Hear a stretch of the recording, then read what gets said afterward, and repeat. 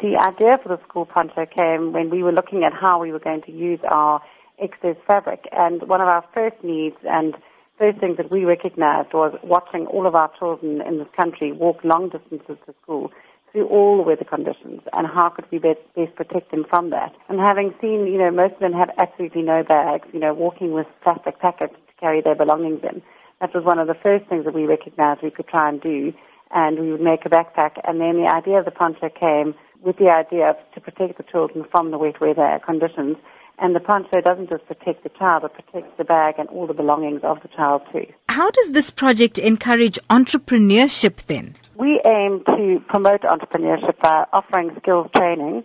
And not only that, we also have done a very different way of costing our bags. We basically have decided that we need to ensure that all the sewers earn a living wage and a fair wage. And so we work out how many bags in a day the average sewer could make. Not a professional sewer, but the average sewer.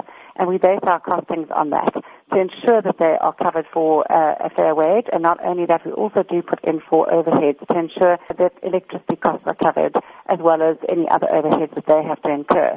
But we do work with community organizations, and that's why we've added that in as well. How environmentally friendly is this project? The environmentally friendly part comes in a number of aspects. First of all, we weave our own fabric here in South Africa. So we have a factory in Pinetown, and we actually make the fabric ourselves. It's then treated specifically for dye sublimation in our plant, where we have a professional chemical engineer who treats the fabric for dye sublimation. Our inks are all natural inks, water-based, so they are unharmful to the environment.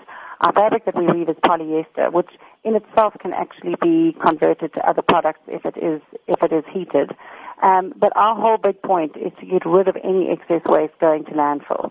So that's where it's environmentally friendly. And on the other end, where we actually donate 5% of all of our sales of the excess waste fabric products to the Bateleurs organization, which is a conservation organization.